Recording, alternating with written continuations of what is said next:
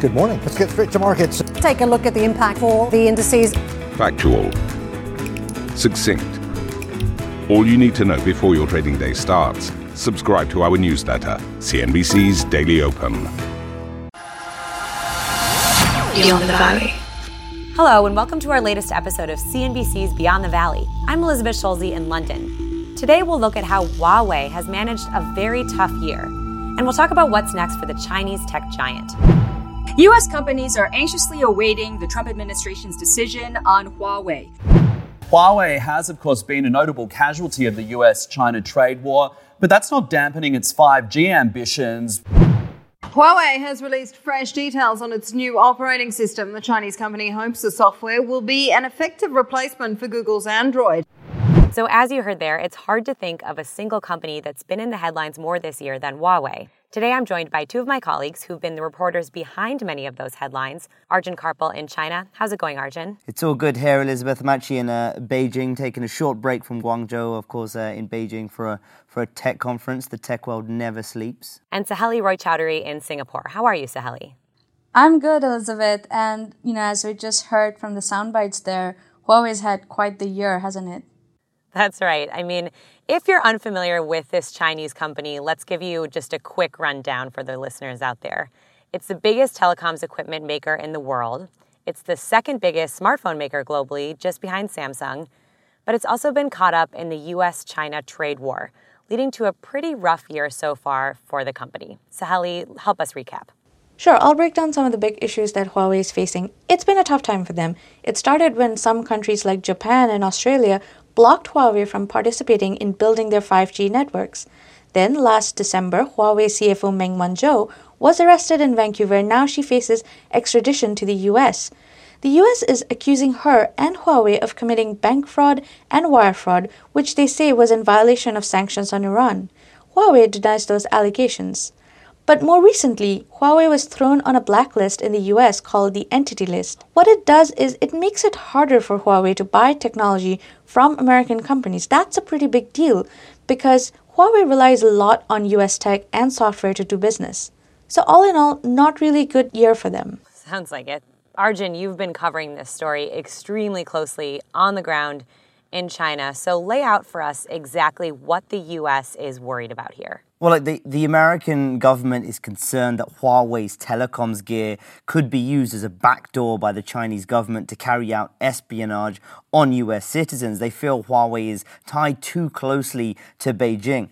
And they're also concerned about laws in China that appear, anyway, to compel any company in China to hand over data to the government if requested. Now, I remember at the start of the year, Huawei went on a charm offensive, a PR offensive. They've been typically quite a close company over the past few years, but they invited select media, including myself, to sit down with Ren Zhengfei, the CEO and founder of the company. It was the first time he'd spoken to international media in a while, and he resolutely said that he would not ever hand over any data to Beijing if it was requested. And he essentially said that if he did that, his business would be finished. It was certainly an interesting time. It was when Huawei started to fight back against all of the allegations against it. Give us a sense of what the mood's like in China towards Huawei and also within the company itself. Well, you certainly get a bit of this nationalistic feeling toward Huawei as this national technology champion in China. That's the kind of feeling I've got being in China and speaking to people here, thinking about buying their next phone,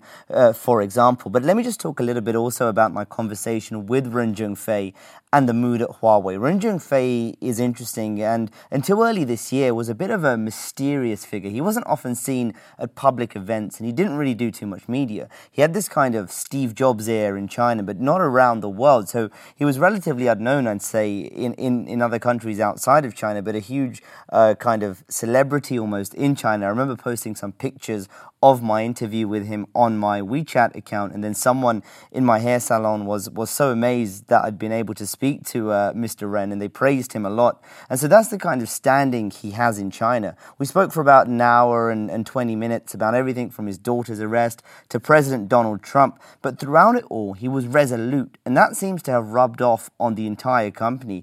During that interview, he actually, there was this interesting moment, he showed me this picture of a damaged but still airborne World War II Soviet Soviet aircraft, and he used this essentially as a metaphor for his daughter at the time. This particular bomber had made it back to base, and he said that Meng Wanzhou will be a hero if she does the same. A few months later, I went back to the Shenzhen campus, and this image was displayed on a TV on one of the canteen areas there. Ren Zhengfei is actually well known for using military imagery and language when addressing employees or speaking to the press. So that's the kind of mood he's trying to create in the camp, one of survival. Now, I just want to play you a little moment from the interview in which we talk a little bit about those US allegations against the company and how Huawei, how Ren Zhengfei has been trying to fight against those. Some governments have criticized the relationship between Huawei and the Chinese government. There's also been questions about your past as a Communist Party member and what that means for Huawei. And also, some countries have also said that Huawei could be a risk because it could work with the Chinese government and carry out espionage on behalf of Beijing. How do you respond to some of these very, very strong criticisms from governments around the world? Huawei is based in China. So firstly, we must abide by Chinese laws and regulations. Secondly, we need to pay taxes to the Chinese government. Our relationship with the Chinese government is primarily defined by these 2 points. Our subsidiaries in other countries also have this relationship with local governments. They also need to follow local laws and regulations and pay local taxes. If we didn't pay taxes or follow the laws and regulations in the over 170 countries where we operate, we wouldn't have survived in those countries. You mentioned you abide by local laws here in China. There are critics who point to certain national intelligence laws in China that compel Chinese companies to help the government with national intelligence work if they're asked. If the Chinese government or any other government asked you to hand over data, how would you react? Mr. Yang Jiechi, a member of the Political Bureau of the Communist Party of China's Central Committee, made a statement at the Munich Security Conference that the Chinese government always requires Chinese firms to abide by international rules and laws and regulations of the country where they operate, and that China has no law requiring companies to install backdoors or collect foreign intelligence. Even if we were ordered to, Huawei would still not install backdoors. And Mr. Ren, you talk a lot about the distance between Huawei and the Chinese government, but what we've seen publicly is senior officials in the government talking at times on Huawei's behalf. Is that useful to the company, or do you find that a distraction? First, it's understandable that government leaders would take pride in the great companies of their country. Second, Huawei is being stuck in an extremely difficult situation. The U.S. is launching intense attacks against us. If the U.S. government speaks ill of Huawei, why couldn't the Chinese government speak in our favor? That creates a kind of balance. In the past, no one spoke up for us.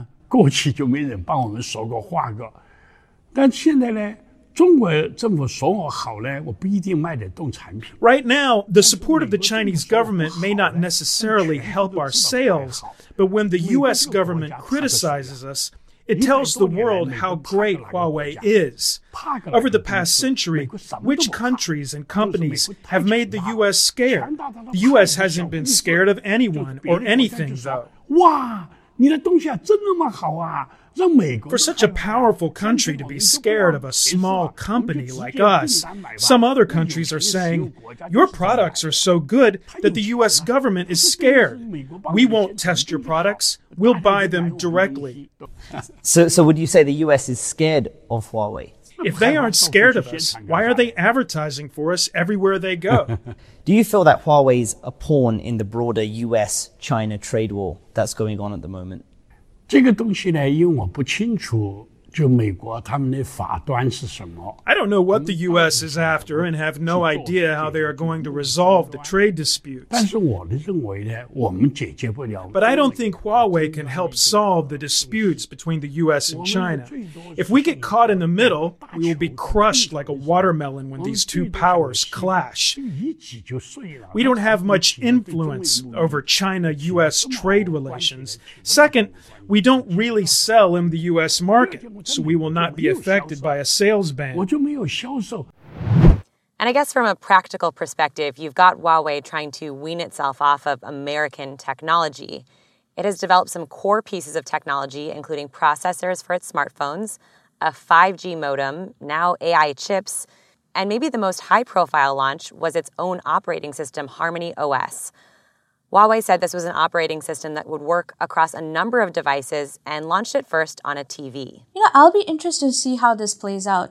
Now, a big challenge for Huawei is getting developers on board to build apps on their platform. Look at Google and Apple iOS, for example. The reason why Android and iOS are so successful is because of the sheer number of apps that are available on them. There is practically an app for everything today. But other operating systems like, say, the Windows, for example, they fell behind because they couldn't get enough people to come on board and build apps on their systems. Well, that is certainly crucial, Saheli. One other thing to make clear here as well is what Huawei's ambitions are with this operating system. I've had numerous conversations with Richard Yu. He's the CEO of Huawei's consumer division about this particular operating system. And each time he's emphasized that the company will only switch its smartphones over to Harmony OS if it can no longer get access to Google's Android. And of course, as we've been speaking about, as we've mentioned, Huawei is on this US blacklist. Currently, it has a reprieve a certain amount of time, so it still has access to Google's software. But we're not quite sure what is going to happen when the reprieve ends. That's the big question. Now, in China, Huawei uses a modified version of Android, but because Google services are blocked in China anyway, like Gmail or Maps, Huawei loads on its own apps and people use other apps that are available in China. So actually switching to Harmony OS in China might not have a big impact on the company. However, internationally is where they can run into problems. If you buy a Huawei phone in the UK or Singapore, for example, then you will have it loaded with Google Apps. And if Huawei launches its own OS there, then that could be problematic. Consumers might not like the experience. They'll be used to the Google experience and the Google ecosystem of apps and the software. And that could turn them off to the new OS and ultimately a new Huawei phone. Huawei's consumer business is now its largest division by revenues. And so any impact there could have a big impact on the overall company. Great points, Arjun. What's also very interesting is how Huawei is perceived globally and what this all means for the company's future. We'll get more on that right after this very quick message. A CNBC signature event. East Tech West, CNBC's exclusive invitation-only retreat returns to Nanshao, Guangzhou, China in 2019. We explore all things tech, from artificial intelligence to 5G. Join the world's most prolific investors, inventors, and entrepreneurs as they share their stories and celebrate innovation. Visit easttechwest.com for an application to attend. So as we mentioned earlier, in terms of 5G networking equipment, the company is effectively blocked right now in some countries like the US, Australia, and Japan. Here in the UK, the government is still deciding what to do with Huawei, whether to let them continue to participate in the 5G rollout. And there's been this narrative that the US is trying to pressure its allies to block Huawei from their networks. This is something we have talked about before on Beyond the Valley and on CNBC in general. The trade war is more than just about trade. It's really about technological supremacy. Who's going to dominate the 5G landscape? Huawei is one of the leading tech names in the race to build up 5G infrastructure. There's a sense here that Huawei represents China's broader ambitions in 5G. China could establish a significant global footprint in 5G, and its effects could be felt across many different industries. So a lot of people seem to be thinking that the US is trying to halt that by blocking Huawei. But my question is, what's the end game here? And that really is the million-dollar question here. On the surface, it looks like some mixed messages have come out of the Trump administration, and I want to bring it back to this US-China trade war. President Trump seems to be at odds with what his administration is saying. Earlier in the year, he said that he could see Huawei possibly being part of a trade deal with China. He then came out a few months later and said, well, he doesn't want any business with Huawei at all. So it looks like he views Huawei as having some sort of role to play in the trade negotiations. However, Secretary of State Mike Pompeo has come out and said that Huawei is not a bargaining chip. So that has muddied the water somewhat. If we are to take what the president says at face value and that his administration believes Huawei is a national security threat, then it's not far-fetched to think Huawei will be shut out completely from American networks. But then, on the other hand, there are American firms, particularly in the semiconductor industry, that still rely on Huawei for a large portion of revenue. Actually, Qualcomm, which is one of Huawei's suppliers, blamed the restrictions on Huawei for its recent weaker-than-expected financial results for the June quarter. So you could see some of these companies perhaps pushing the government for a bit more of a relaxed treatment of Huawei, but exactly how it ends is hard to say. Yeah, there's no doubt the market will be watching trade negotiations for any clues here, but let's also look at how Huawei has held up as well. In the first half of 2019, revenue was up over 23% year on year. And more recently, one of the company's top executives, Eric Xu, said the results for the year wouldn't be as bad as they'd first feared. So it seems Huawei is mitigating some of the impact of the recent pressure. What do you think's been key there, Arjun? Well, Huawei's certainly been focusing on China a lot more. So in terms of smartphones, they hit a record quarterly shipment number for smartphones in China in the second quarter. That has helped. As I mentioned, they're getting a lot of support in China. And another catalyst for the company could be China's 5G rollout plan. The country is going to be rolling out 5G networks in 2019 and through 2020 as well. And Huawei is going to be a huge part of that. And it's trying to push further into other markets like Latin America as well. So there are some bright spots, even if the US tensions continue. I get the impression that this whole episode with the US has forced Huawei to look inwards and focus more on its core technologies, such as chipsets. They're still launching new products and doing everything they can to bring their tech to the market. But Ren Zhengfei recently said in a company memo that Huawei is facing a life or death crisis. Arjun, you got your hands on that memo. What did it say? Well, it's quite practical, actually. He talked of getting rid of repetitive roles, relocating managers to other positions required, upping spend on production equipment as well so they can fulfill customer demands. That whole idea of looking inward and buckling down on its own core tech is something I expect to continue. It's about still bringing products to the market, but secondly, Huawei also wants to send a message to the market that it's still able to be innovative and ultimately survive. And I mentioned, of course, earlier, Ren Zhengfei, the founder of Huawei, very fond of using military language, and he called it his battle strategy. So there's a lot of fighting talk from the company still coming out now. Arjun, fascinating insight there on that language and in the Huawei story overall. We're looking forward to more of your reporting on that and to seeing how this all plays out. Get involved in the conversation. I'm on Twitter at eSchulze9. And I'm on at Arjun Karpal. And I'm at Saheli RC. Great stuff, guys. Well, that'll do it for this episode of Beyond the Valley, but you can download lots more podcasts. You can also sign up for our daily newsletter of Beyond the Valley to get global tech news every day straight into your inbox. That's all on cnbc.com/Beyond the Valley. Thanks for listening, and we'll catch you next time. Beyond the Valley.